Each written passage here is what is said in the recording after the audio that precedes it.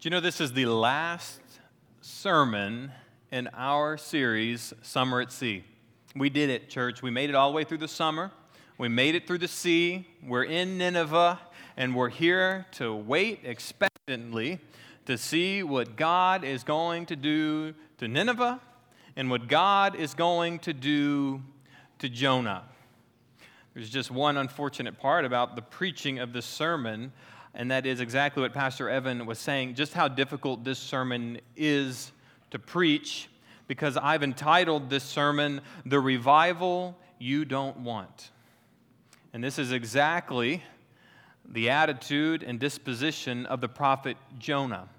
As a pastor, we often talk about revival, and other pastor friends I know, we talk about revival, and I've heard it over and over and over again. People say, we just need another revival like they had in Nineveh. We need another revival like the prophet Jonah. And I think often we forget that Jonah started a revival that he didn't even want. And the only reason revival happened wasn't because of Jonah, it was because of God. One might say that this revival happened in spite of Jonah's reluctancy.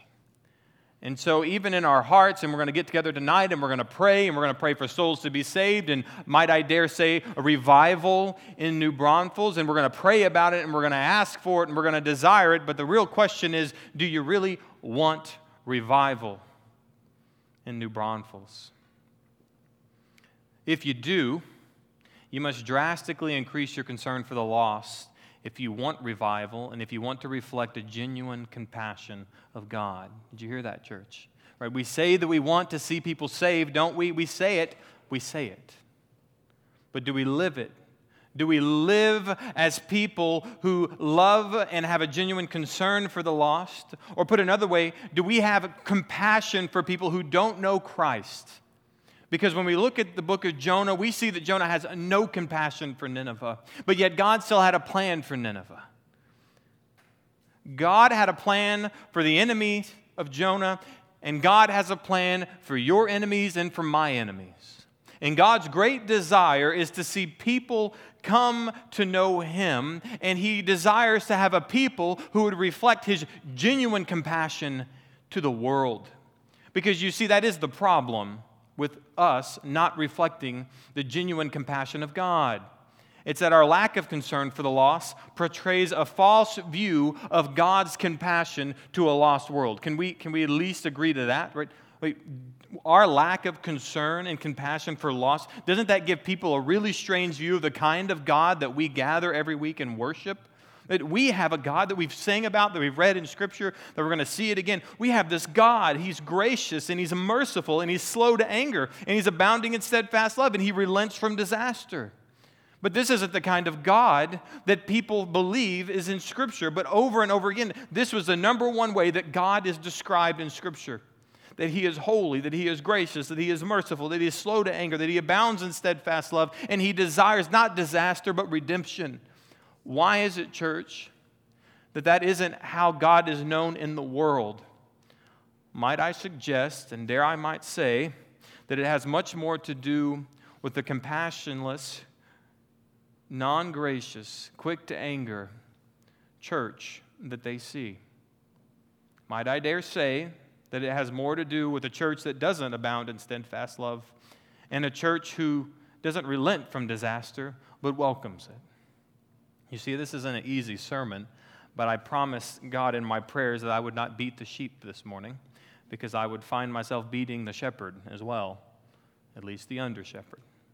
And so as hard as this sermon is to preach, my prayer is that in this final chapter of Jonah, we see God correcting this mistake in Jonah's life, and my hope is that we will see God correct this same mistake in our life at Compass Bible Church. So look at verse 1 in Jonah chapter 4. Jonah chapter 4, verse 1. It says this, but it displeased. What displeased Jonah? The fact that they had repented, that Nineveh repented, and God desired to relent. And when Jonah preached 40 days and Nineveh will be overthrown. That was the message that he went to send to Nineveh. He was in the city and he was preaching it.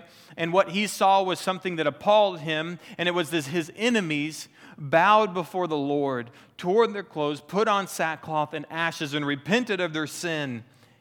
And God relented from his disaster, and he was appalled. He was upset. He was angered at the unmerited favor of God being given to his enemies. That's what that word grace means. Jonah was angry that the grace of God was given to people that he didn't care about. You see, Jonah's problem was that he didn't like the way that God does business. Right? He doesn't like the fact that God's gracious and merciful and slow to anger and abounding in steadfast love and relenting from that. He didn't want any of that. What he wanted was what so many church members want. We want the evil and wicked to be destroyed. We don't want anything to do with them. We want them all gone. I hope they don't repent. I hope they get what they deserve. That's what Jonah was preaching. That's really what his heart was preaching. You see, Jonah didn't want to be the conduit of God's grace. He didn't want to be that conduit, that thing in which God's grace moved through to preach to a city, to get them to turn from their sin and trust in God. He didn't want to be that conduit. And my concern is when we hear sermons like this one, that we may get uncomfortable. And we're going to get uncomfortable because, the truth be told, we don't like to be the conduit of God's grace to a majority of people. My concern is that we don't want to be the vessel, the tool that God moves through and works through to go out into New Braunfels. Right? And as much as you may love New Braunfels, as much as this is a good place, a conservative place, a red place, as much as you think it is those good things, it's a wicked city. And God wants to see wicked people turn to Him. And He wants to use you as a tool and as a conduit that His grace would move through to reach to the people in this city. But the problem is we don't want to be used that way. Truth be told, we don't desire to be used that way. We have too much to do. We have a busy schedule. We have things we'd rather be doing. And so did Jonah. And God had much to say to him about his lack of compassion on a lost people. And so, church, if we want to change that, if we want to change that in our own lives, what we're going to have to do is we're going to take a good look at the kind of God that we serve and the kind of God that we know as Father, which just reeks of compassion, right? That we get to talk to this transcendent God who has been brought to us in Christ, and then we get to call God Father. Look at verse 2. We got to look at the kind of God that we serve. And if we ever desire to put a true view, to put an accurate view of God's compassion out to the world, we're going to have to look at who God is, and then we need to imitate His character and His compassion. I want you to look at how Jonah in the Old Testament explains Him in verse 2, the end of verse 2.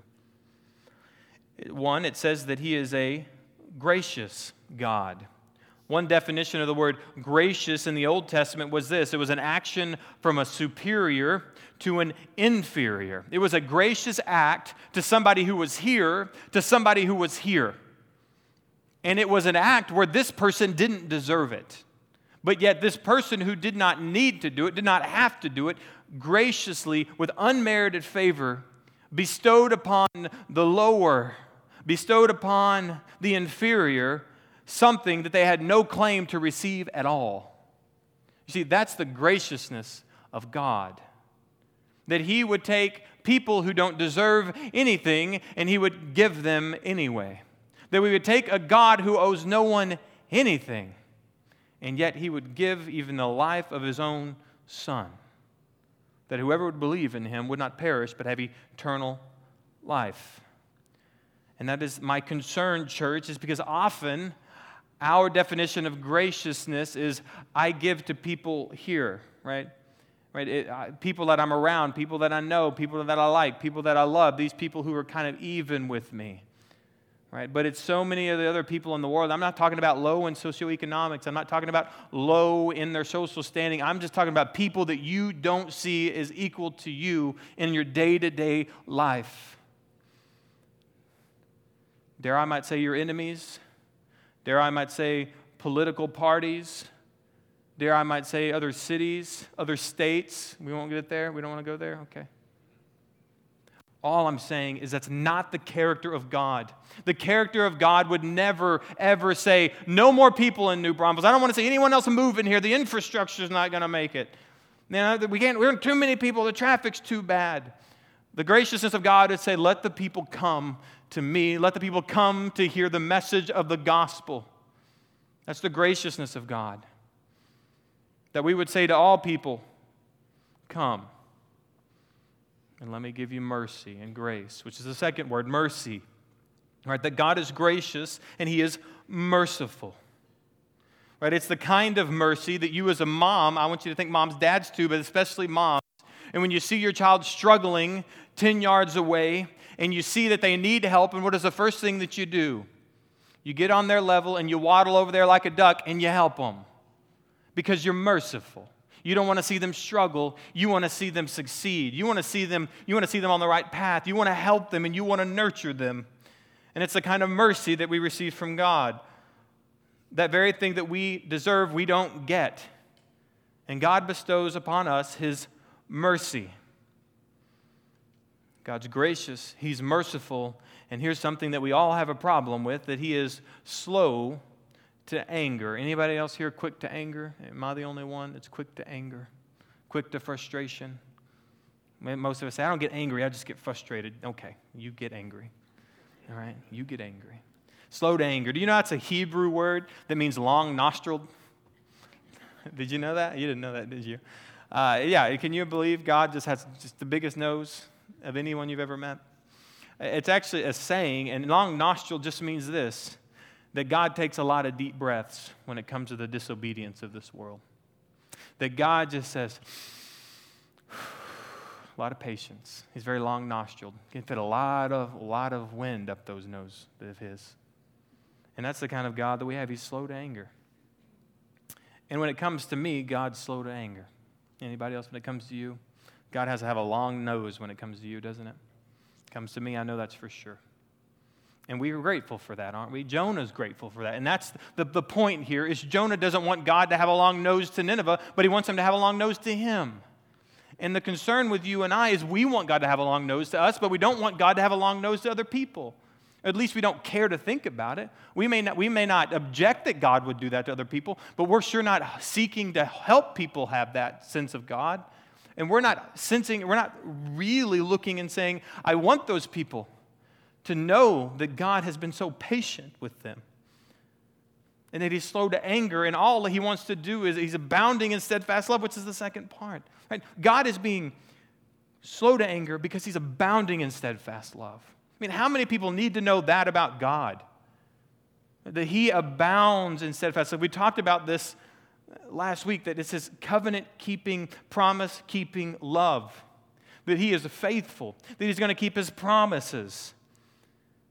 And He has an abundance. I love abounding. I just think of a gazelle. Like you look at a gazelle and it abounds with this boundless energy, right? I mean, it's like that thing could just go for days. And it's like, yes, that's the kind of steadfast love of God. It just goes on and on and on and on, and it outruns everything. And it wins every time. And that's the kind of steadfast, covenant-keeping love of God that we get to partake in, and that's why we should have compassion, because other people don't get it. They don't get that. I'm not saying they don't get it here. I'm saying they don't get to receive that grace, that unmerited favor of God's covenant-keeping love. Do you know who gets that? People who are in Christ. That's the people who get it. That's it. So my desire as a pastor and as just a Christian is that people would get it here so they can get it here.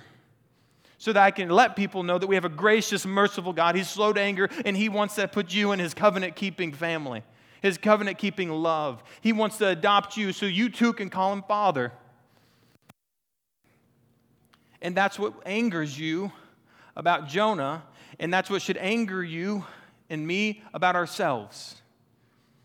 That we think that that's a bad thing, that Jonah doesn't want to tell that to Nineveh, but we think it's a bad thing that we ourselves would keep it away from people that we communicate with every single day of our lives. And I love this, right? relenting, the last word, relenting from disaster. Literally means that God desires to turn from. To relent is where we often get that word, oftentimes repent. I love this, right? That he turns, that he's going this way. And God says, my desire is to turn from disaster, to relent from it. My desire is to see people repent, to see people turn, rather than seeing them destroyed. But you do realize that is God's desire, and you can object and say, then why doesn't God just not do it? Because that's unjust. And we talk about this week in and week out. God has to put justice on the earth, and he has to reign in truth, and he has to reign in justice, because that's what a loving God does. We can't have lawbreakers running loose all over eternity. And so there has to be perfect truth and perfect justice, and it has to reign. And when he reigns in perfect truth and perfect justice, those who are in Christ are going to say that's a perfectly loving Father. He would let no bad thing reign. And that's why we have a desire and a compassion to preach God's grace and mercy and his slow to anger and his abounding and steadfast love, because although he wants to relent from disaster, he understands that it is justice that must be served, and it's justice that will reign. And so our job is to get as many people from this boat to this boat, because we understand that one day this one's going to sink, and it's already sinking, and there's only one boat that's going to float, and it's the one that is in Christ. Church, it is my great desire to see us increasing our concern for the lost, that we would reflect a genuine compassion for God. And then we're going to get into the anger again. Let's look at Jonah. Just look at Jonah. Just look at him in verse 1. It's the worst. And it's me too, right? But it displeased Jonah exceedingly, and he was angry. It says angry 4 or 5 different times in these 9 verses. It just shows that his just absolute disgust over God's unmerited favor on other people. And then God asks there in verse 4, God says, do you do well to be angry? It sounds like Old English. He's basically just saying, are you right to be angry? Are you righteous? Are you righteously angry? Like, are you right in your anger? And then Jonah didn't answer the question, did he? Right? God asks if he was right. Does it do any good? And that's really the question. Did his anger do any good? Did it do any good for the glory of God? Did it do any good for the people of Nineveh? Well, the answer is obviously no. You and me, we may not be angry like Jonah. I don't see a lot of angry CBCers. But it's our own lack of compassion that shows great apathy towards the grace of God on others around us. I may not see a lot of angry people at Compass, but I see a lot of apathetic people at Compass. I see a lot of apathetic people who, you know what, if God saves them, if they hear the gospel, that's fine and dandy, and if they don't, it was just God's will after all. But God's will is that none should perish, but all come to eternal life. And God's will is that you would go share the gospel with everyone. You leave the saving up to him. He's told us what to do. We don't leave anyone out of an opportunity to respond to the grace of God. Right? Are you apathetic? Are you apathetic? Do you want to admit it now, or we want to work towards that? Okay, we'll work toward it, all right? I want to ask some questions, and I don't want you to raise your hand. These are actually on your application questions as you do your devotional time this week that you will be able to answer more in depth. But just in your mind, answer these questions. When you drive around town, do you see people as an obstacle to your errands or souls who need Jesus? When people offend you, do you react with displeasure or respond with compassion? Do you see people as an opportunity for personal advancement or for personal gain? Or do you see people as an opportunity for gospel advancement? Last question. Is your fear of the world's influence on your family greater than your commitment to influence people for God?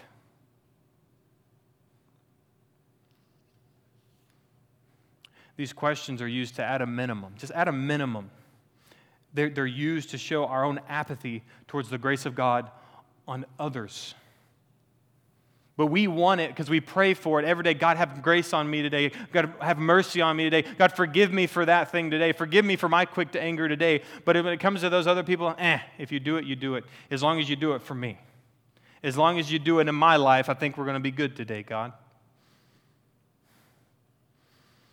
Like Jonah's anger, does your apathy do any good? Does it do any good? Does it glorify God? Is it good for people? Is it right? Is it productive for anything that would advance the kingdom of God? Does our apathy, does our attitude, does it do anything to show people that God is really compassionate? It doesn't. Because when people look at an apathetic church and apathetic Christians, they really see, guess God doesn't really care either. If the people that He redeemed and the people that He literally placed His Spirit inside, if that's their attitude, that has to be God, because if the Spirit really does transform people, it transforms them into the likeness of God. And if that's what God is like, because that's what God should be like, because biblical theology tells me that if I have the Spirit, I'm conformed into the nature of God in the sense that I reflect His attributes and His character. But yet, if that character to an outside world says I'm apathetic, what other option did the world have than to see that God is an apathetic God? Are we on the same page, church? I know it's hard, but it's hard on me too. I've been wrestling with this all week long. Ask my wife. I said, I'm burdened, I'm hurt, I'm inflicted. Like I'm hurt. Like I realize that I'm this way too. So this isn't me pointing a finger at you. It's me just wrapping us all up and saying this is just us. And that's not what God wants. And this really hurts me when I look at Jonah, what Jonah does after this. It's the worst. Look at verse 5. At verse 5, it says, Jonah went out of the city, and he sat at the east of the city and made a booth for himself there. Right? I mean, what a booth is and what a booth is made out of is not important, but I mean, just for you to know, it's a temporary dwelling. It was very popular in the Old Testament. You ever heard of the Feast of Booths, right? That was the Old Testament Jewish festival. They'd make temporary dwellings throughout their generations so they could remember and their posterity could remember when they fled Egypt. It was a remembrance ceremony, but it doesn't matter because the point isn't that he made a booth. The point is this, that he took time to go build a booth to sit and cross his arms and cross his legs in hopes that God would really condemn Nineveh. And he was going out there to wait and see, God, what you going to do? Did they repent just exactly right? Did they get on their knees exactly right? Because I want to see what's going to become of this city. Right? Jonah, this attitude toward these people, the kind of cross your arms, hope they get what they deserve kind of attitude. But I ask, do you do that? I'm not asking if you build booths. Well, I'm asking this. Has anyone ever sped past you on the highway? And then you drive a few miles and you're looking around and you see them pulled over on the side of the road and you laugh? Anyone done that? No? Okay. Mm-hmm. What about when you prove someone wrong and you're just kind of waiting for them to get to the end of their conversation, cross your arm just to say, I told you so. I told you. Anyone do that?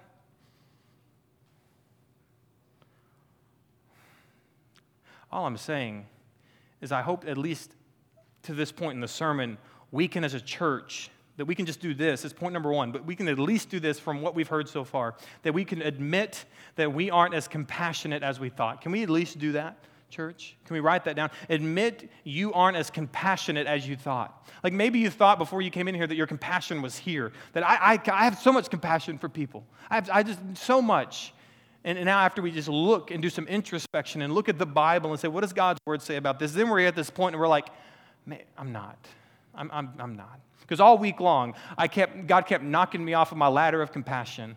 And I was up on this, like I knew I wasn't the most compassionate person, but I thought I was close to the top. And then Tuesday came around and he knocked me down a rung. And then Wednesday and Tuesday, Thursday, Friday, Saturday, and yesterday I'm like, I don't even have a ladder. I'm not even on the ladder. And I'm thinking maybe a lot of us need to go ladder shopping, right? And we need to go get some ladders and start getting up the ladder of compassion. And if we could admit that you aren't as compassionate as you thought, can we also admit something else while we're at it? You can just write it down beside it. Can we admit that God is more compassionate than you thought? Can we put that down? Like, you're not as compassionate as you thought. And when we look at the text of Scripture, we notice that God is actually quite a bit more compassionate than we thought. In college, I had a husky, and you already know where this is going if you have a husky, okay? Man, he was the worst. He was the worst. He was stubborn, mischievous, that's a wrong way to say that, mischievous, disobedient.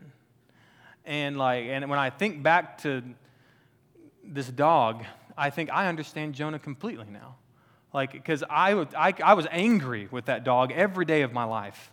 I remember one time I opened the door and let him out for about 20 minutes, and I'm like, go to the bathroom, I have a fenced-in yard. It was very nice yard compared to a lot of yards.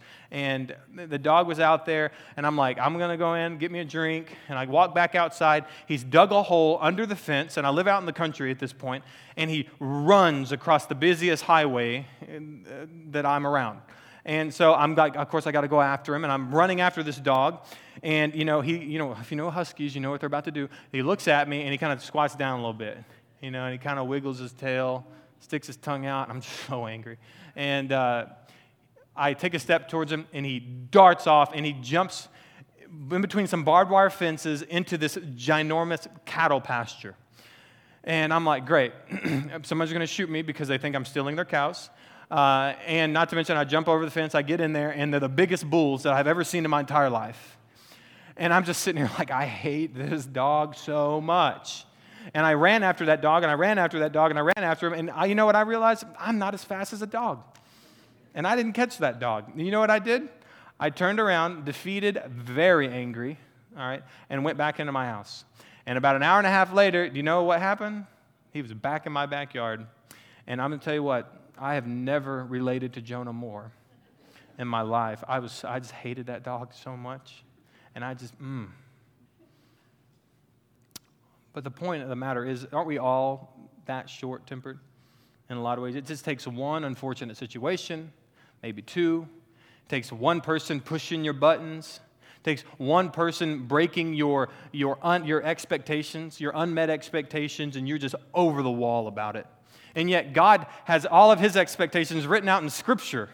And we have them right in front of us, and we break them, and when we break them, we're like, God, it's just one, it's just two, it's just three. And He's just so long-nostriled. He's like, I just want you to repent. I mean, what if that's how we acted in the world when we went outside? Somebody backed into us in the parking lot, and we just said, you know what matters is you're okay, I'm okay. Do you know Jesus? Because that's what's really important. That fender doesn't mean anything. You know, it means something your eternity. Come on, see, church? You see what I'm saying?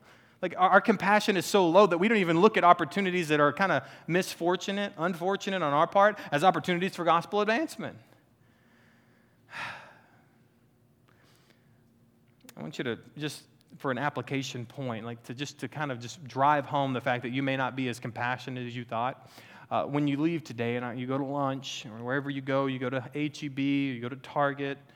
I don't know who goes to Target, but if you go to Target, I want you to look at somebody and say, will I dare to share the gospel with that person right now? Ask yourself, I'm pretty sure that that person's probably not a Christian. Why? Because statistically, most people aren't, right? Narrow is the road that leads to life, and few will find it. Right? Many will say to me on that day, Lord, Lord, did we not do all these good things? And He says, well, depart from me, I never knew you, right? We understand that there's a narrow road that leads to life, few find it. There's a wide road that leads to destruction, and many will find it. And all I'm saying is you can look out in the community, and the odds are when you go up to somebody, they don't know Jesus. Even in New Braunfels, Texas, believe it or not. Even in New Braunfels, Texas. And I'm just saying, would you dare to share the gospel at that very moment? And I ask that not because I'm saying, okay, I did this. I dared myself the other day, and I was like, I didn't do it. And I'm saying that not to convict you, not to convict me, but I'm just saying, listen, our compassion is a lot lower than we originally thought it was. So just sit right there with that for a minute. Just sit right there. This is also in part the lesson that God is teaching Jonah. Like, Jonah, you're not compassionate. You're a prophet of Israel. You're a prophet of God's people, and you've no compassion. Look at verse 6. Verse 6. Now the Lord God appointed a plant. Little side point here, which isn't a side point, it's the main point. I want you to notice every single time God did something. Right? The Lord God appointed a plant. A plant just didn't happen to be there, and God said, that's a nice plant, I'll use that. No, God did it. Right? God appointed a plant. God was teaching Jonah something important about God's mercy, and God did the whole thing. Right? God made it all happen. Verse 6, now the Lord God appointed a plant and made it come up over Jonah, that it might be a shade over his head to save him from his discomfort. So Jonah was exceedingly glad because of the plant. But when dawn came up the next day, listen, here it is again, God appointed a worm that attacked the plant. The worm, or the plant is an object lesson. The plant is an object lesson that we would equate to God's mercy. So you can even write that. God's plant equals God's mercy. And then God appointed a worm that attacked the plant, so that it withered. When the sun rose, what had happened? God appointed a scorching east wind, and the sun beat down on the head of Jonah so that he was faint. And he asked that he might die, and said, it is better for me to die than to live. What a drama queen, right? Verse 9. But God said to Jonah, do you do well to be angry for the plant? And he said, yes, I do well to be angry for that plant. Angry enough to die. It's like, dude, come on. But is this not you and me? How many times are we over dramatic about things when we're mad? Come on. This is us. This is you and me. It's a picture of you and me in the Bible. All right, but I want you to just look at this verse by verse. Right? What you see in verse 6, the beginning of it, is God is showing grace on Jonah by appointing the plant. This is the object lesson. This plant is to protect Jonah, is to give Jonah some relief and a respite in 110-degree weather. Anybody wish they had a plant over their head here in New Braunfels this summer? Okay, same concept, right? Average degree where he was during the time, 110 degrees. So he made a booth over his head, and it's, not the best, okay? And he put a plant, and he said, this plant is going to do wonders in your life, Jonah. And this plant showed the grace of God, the unmerited favor of God. He said, I'm going to cover you. I'm going to protect you. And so he appointed this plant to cover him, to show him God's unmerited favor, even that Jonah is so just distraught and stubborn and angry, he still showed his mercy. And look at the end of verse 6. Jonah was exceedingly glad because of the plant. This is just so angry. He's angry. He hates Nineveh. And then God does something for him, and he's like, thank you. I just love it. Thank you for the grace that you've given me. God, thank you. Those people over there, God, how dare you? But thank you, God. Give it to me. Give me more. Give me more. I mean, that's what we're seeing here. And then he does it in Jonah 2. When he gets swallowed by the big fish, and he's in the big fish, and what does he do? Sends out this great prayer. God, I cried out to you, and you heard me. Thank you so much for saving me from the pit, saved me from the bottom. I mean, he's the greatest poet ever because he's just so dramatic. And he's just like, I just thank you, God, for saving me. Thank you for your mercy. Thank you for your grace. Thank you for your mercy. Thank you for your grace. But why would you give that grace to them? Why would you give mercy to those people? And then again, thank you, God, for your grace and mercy. Thank you, I'm exceedingly glad because of your mercy. Verse 7. Then Jonah sees a problem. And this is where God's setting up the conflict. But when dawn came up the next day, God appointed a worm that attacked the plant so that it withered. See, God was teaching Jonah a lesson with the plant. Say, Jonah, son, that grace that I'm giving you, you love, and everyone loves the grace of God. But what happens when I take that grace away from you, Jonah? What happens when I take that unmerited favor of me away from you? You didn't do anything for that plant. You don't deserve that plant. What if I just took it away? And he sees that. And now it withered. In verse 8, when the sun rose, God appointed a scorching east wind. He says, what happens if I just kill it all together? It's withered and it's still there and you kind of get to see it. What happens if I just kill it all together? The sun beat down on the head of Jonah and he was faint. See, now Jonah is distraught at the removal of God's mercy. He's like, I want to die. I would rather die than live. And that's the point of God's mercy. It's unbearable to live life without the mercy of God, yet you want the mercy of God and you don't want to give the mercy of God to other people who can't bear it. Do you see the wickedness in the life of Jonah? And in verse 9, God sets up the punchline. And he asks, Jonah, are you right to be angry for that plant? And he said, yes, I'm right. I'm so right. I'm angry enough to die. I'm so right. It's like, come on. What we see here is this, guys. Jonah loved a plant that he had nothing to do with creating. God just loved a people that he had everything to do with creating. We have Jonah who cared more about his plant than lost souls, and I don't even want to get into that place right now with how much more we love our plants and our pets more than we care about lost souls. We'll just maybe talk about that some other time? Meet me in my office this week? Okay. God cared more for the lost souls than he did pronouncing judgment. He cared more about those people that he had created, that he had formed them in their mother's wombs, that he had knitted them together, that he knew all of their days before there was yet any of them. And Jonah wanted them condemned, and God said, they're my people. God said, Jonah, you want that plant more than you want those people to know me. See, Jonah had a heart condition, and I know it's a deadly one. Heart condition. It was called selfishness. You see, Jonah cared more about me, cared more about him than he did God. We always say it this way, like, God, you care more about me than thee. I care more about me than thee. This reality is so often we care more about how we are doing. We care more about the things that we care about than we care more about the things that God cares about. And Jonah found out real quick that when his comfort was taken away, where his real cares in his heart was. And I said it this way in point number 2, we at least need to care for lost souls above our own comfort. Care for lost souls above your own comfort.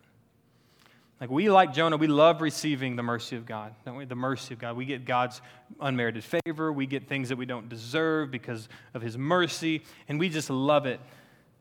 But we're not out to give other people that. We're not out to, I'm talking about eschatological hope. I'm talking about salvation, and I know that we can take it to the hands and feet things, which you should be doing that also. Like a lot of times we don't even want to forgive people because we don't want to show them mercy. We don't want to give people compassion and grace because they don't deserve it. It's like, have you ever read the Bible? You ever heard the gospel before? Isn't that the whole gospel? We get what we don't deserve. We don't get what we do deserve. And I know, and I want to take it to the hands and feet, but I want to take it to the eschatological hope, the salvific hope, because that's the real problem. Listen, if I'm a paralytic, my real problem is not paralysis. Do you realize that? My problem isn't heart failure. My problem isn't anything that ails me here. My problem is eternity. That is my real problem. And oftentimes we're so much concerned about the ailment here that we can see that we're not concerned about the ailment that's here.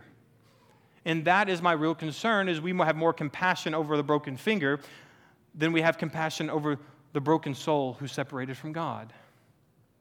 And that's what I mean, care for lost souls above your own comfort. Let me turn you to one scripture, Romans 9. Go to Romans 9. In Romans 9, we have the Apostle Paul probably writing the most in-depth, systematic theology of the New Testament. And there's something really interesting that he does that I still don't completely understand when it comes to my own lack of compassion. And when I don't understand something in Scripture, my first inclination isn't the Scripture's wrong. My first inclination is I don't know enough. I'm not wise enough. I'm not smart enough to know what's going on. I haven't learned what I need to learn. And this is one of those areas that I'm like, are you kidding me? And this is what Paul does. I just don't understand it, but it's mind-boggling when it comes to how much Paul wants to see other Jews saved. This is what he says. I am speaking the truth in Christ. I am not lying. My conscience bears me witness in the Holy Spirit that I have great sorrow and unceasing anguish in my heart. For I could wish that I myself were accursed and cut off from Christ for the sake of my brothers, my kinsmen, according to the flesh. Paul just says this, I would rather myself being cut off from Christ. Do you know what being cut off from Christ is? Hell. He's saying, I wish that I would be separated from Christ, if only that my brothers, and he's not just talking about my brothers, like we're not talking about our blood brothers, we're not talking about our family, he's just talking about Israel, he's just talking about the people that he knew in Israel, the people he knew in Jerusalem, these Jews who had thought they were faithful and believed in God, but they shunned Jesus. They denied Christ. He said, I wish that I myself would be thrown into hell if they could just be saved. Talk about the compassion that Paul had. I mean, it's compassion that I know nothing of. It's a compassion that is so far beyond my compassion that I can't even relate. But it's worth noting, because it's worth noting that when you have an experience with Christ, your whole life changes. You go from persecuting to preserving the gospel. We go from cutting off Christians of life and then being desired to be cut off from Christ yourself if they could just know Christ. And I'm just saying that's the compassion that Scripture teaches. And I know that none of us would be so bold to jump headlong into hell for the sake of others. Not me. Not me. And I know that's hypothetical. We could never lose our salvation. But I would never forfeit my relationship with God for the sake of anyone else. But Paul would. And I said, what a compassionate man. What a man who loves and has compassion for people and for his brothers. None of us would jump headlong into hell for the sake of others, but at least we can do this. We can elevate our care, right? And that's the goal, right? I said over here because we didn't admit that we aren't as compassionate as we thought, and then we need to kind of sit here for a minute and just say, okay, we need to elevate our care. Just one rung up the ladder today, right? Just one rung, 2 rungs. I mean, if you're real froggy, jump 3 rungs, okay? We just need to elevate our care. Just elevate it for lost souls. It's things like, you know, when we do a church-wide outreach, hey, man, that's the place to be. I was so encouraged by those who showed up for the outreach yesterday and the conversations they had and the welcoming that we had all over the community when we went into neighborhoods. And that's not always the case, right? We know that wow, what a grace and mercy of God that when we had these conversations with people, many of them were so kind, and they said, you know what, I've been looking for a church. Or can you tell me more? Or we'd love to come to the back to school bash. And there was a great opportunity for us to invite them into our home and set before them the gospel of Jesus Christ. Just elevate your care a little bit. I know it was hot. Wasn't it hot? Was it hot when you were there? Wasn't it hot out there? It was very hot. But it was great, wasn't it? It was great to engage with people about God's church and about His gospel. Elevate our care. We need to be involved corporately in these things together, doing outreaches. Here's just a small way to elevate your care. When you go, I'm just talking small. I'm talking about like half rungs. I'm talking about just lift up your foot a little, okay? Like when you go out to eat, slip a little invite card right there in the check slip, a little invite card. You can just invite people. I mean, what I'm saying, this is passive elevating your care. You're not even having to have the conversation. You're saying, I'm just going to let Pastor Hayden take care of that.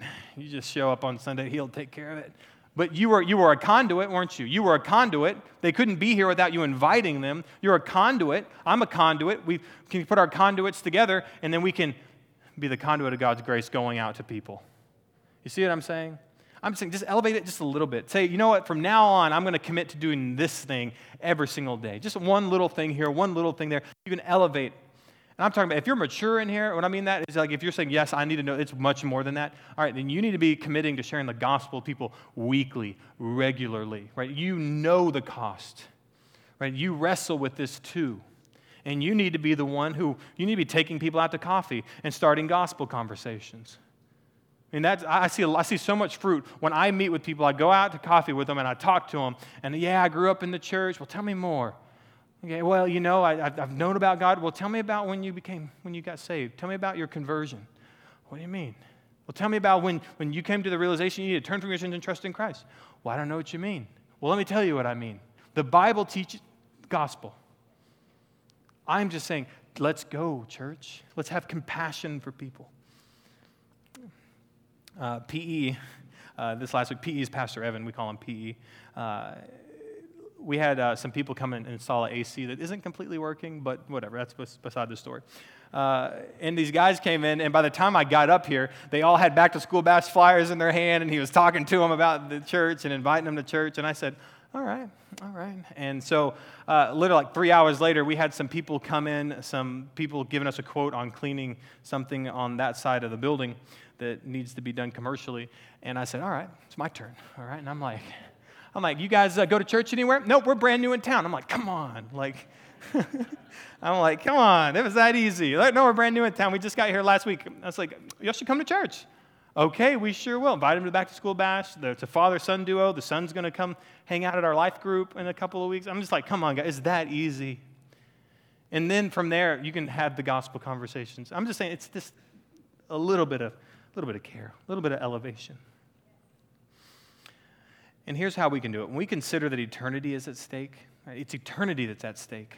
Small amounts of personal discomfort prove insignificant in comparison. Right? Small amounts of personal discomfort, right, in comparison to eternity, in comparison to the reality of heaven and hell, insignificant. I tell Kayla, let me just tell you, the hardest thing for me to do is going out into neighborhoods and knocking on doors. So hard. It is. I'm just like, oh man, I got to go knock on this person's door. They don't want me here. They don't want me here. This is what Satan tells me. This is what my flesh tells me. And I go knock on the door, and they open. They're like, hey. And I'm like, hey, you want me? And it's just so great that God just over and over again says, listen, I'm doing my will here. I'm doing my will. I want people saved, and I want faithful people going out and being the conduit of my grace. And I'm just saying, a little discomfort actually provides a lot more holiness in your life than you think. When you will step out in your life, step out in some discomfort, and realize that God will use that to do something great. And it's all about keeping proper perspective, right? And to finish up, like, it's all about proper perspective. And that's what Jonah is taught by God in the final 2 verses. Proper perspective. Look at verse 10. Verse 10 there in Jonah 4. And it says, the Lord said, you pity the plant for which you did not labor, nor did you make it grow, which came into being in a night, and it perished in a night. He's like, you literally didn't even have a relationship with this plant. You couldn't even got to know this plant, even if you tried. It wasn't even around that long. And he's saying this, and should I not pity Nineveh, that great city? It's like, you had nothing to do with that plant. I had everything to do with Nineveh. I founded the city. I made sure everyone in there had everything they needed. They were protected. Like, I formed all of them. I created every single one of them. I know them by name. I know how many hairs are on their heads. I know how many days until they each will perish. I know everything about them. You didn't know that plant, but you had more pity on that plant than you have on this city. And he says this, there are more than 120,000 people in Nineveh. You know how many people are in New Braunfels? Right under 120,000. Like, that speaks to me a lot in this culture, in this moment we live in. It's like Nineveh's about the same size as New Braunfels. And it just speaks to me so much because the reality is, in Nineveh, we have people who don't know their right hand from their left. And in New Braunfels, we have people who don't know their right hand from their left. And we have a city that needs the gospel. We have a city that God is preparing to receive the good news. And all that God needs is people who are compassionate enough to care for lost souls above their own comfort, who will do this, and it's point number 3. People that will compassionately call people to repentance. Compassionately call people to repentance.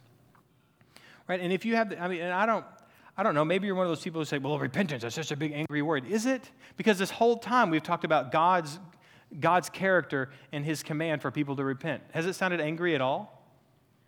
It isn't. It's redemptive, right? Calling people to repent tells them, turn your anger away from the Lord and turn to him. Repentance isn't an anger. It's the fact that God is gracious and merciful and slow to anger and abounding in steadfast love, and he's relenting from disaster, and he wants you to relent from eternal punishment. That's what repentance is. This isn't a big angry God thing. This is a gracious God who desires to see people saved, and if they would turn from their sins and trust in Christ, they would be. And that's why we have to compassionately, it takes compassion, right? It takes 2 things, at least in Scripture, when we look at compassionately calling people to repentance. One is Romans 1:16, which says what? I'm not ashamed of the gospel, for it is the power of salvation for all who believe. Right, so we have to at least start there. Nobody can come to know the compassion of God without responding to the gospel by turning from their sins and trusting Christ. But there's also a reality in 1 Peter 3:15 that when people ask you for the hope that you have in you, you answer them, and you always have an answer, but you give them an answer with what? Gentleness and respect, right? There's this compassion for people that says, I'm unashamed of the gospel, and I want you to be unashamed of the gospel, but I'm also going to be respectful and gentle to the reality of you, because that's the character of God, that he is merciful and gracious and slow to anger and abounding in steadfast love and relenting from disaster. Right? I'm not ashamed, but I'm also going to respect and be gracious and merciful and slow to anger. You see, you're going to lack compassion. And this is something I'm internalizing. I love you guys. Like, it is so easy for me to love this church. And I don't mean this building. I care less about this building in the grand scheme of things. We can meet somewhere else if you love me enough to be there. Right? I don't care. Like, I love you guys. I love this church. My wife tells me all the time, you love this church? You love this church so much. I do. I love this church. I love all the people here, even the hard ones. But the reality is that we lack compassion for others until we internalize their great need, right? It's easy for me to have compassion on you guys because I get to know you and I know your great needs in your life. I know you're great, like, oh, you struggle with this. They need prayer about this. They need counseling for this. I know, like this word, like I know this is hitting every one of us in the heart because I know you. Like I know you in this. And I know, we're all on the same page here. Like I know this is convicting. And the reality is we don't know their great need. And that what I mean by this is we do know their great need, but we won't internalize it.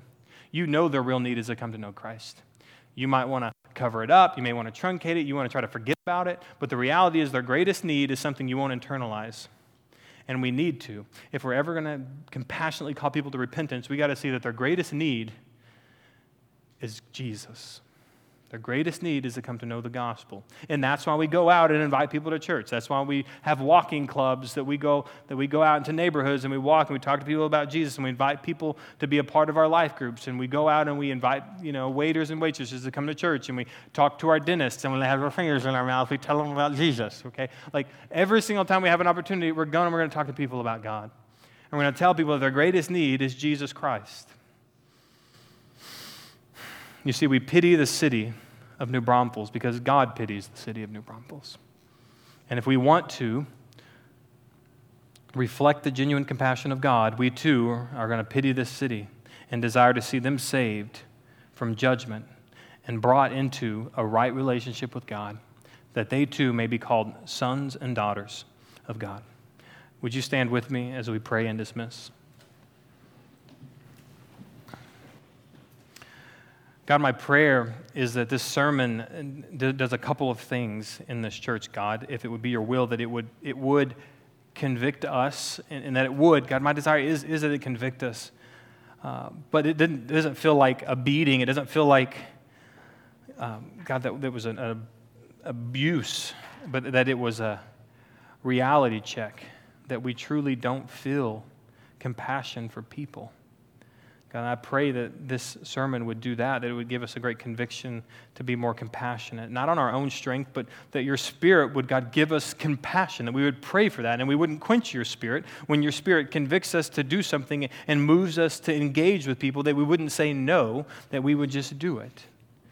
And I pray that, God, that through that, we would see both the power of your word being proclaimed and obeyed, and that people, as they see the way that this church is compassionate, and that we are merciful and gracious and slow to anger, and that we ourselves would abound in love, and we ourselves would relent from disaster, that they would see your compassion in us, and that they would truly see the love that comes from you, that people would come to know you through turning from their sin and trusting in you.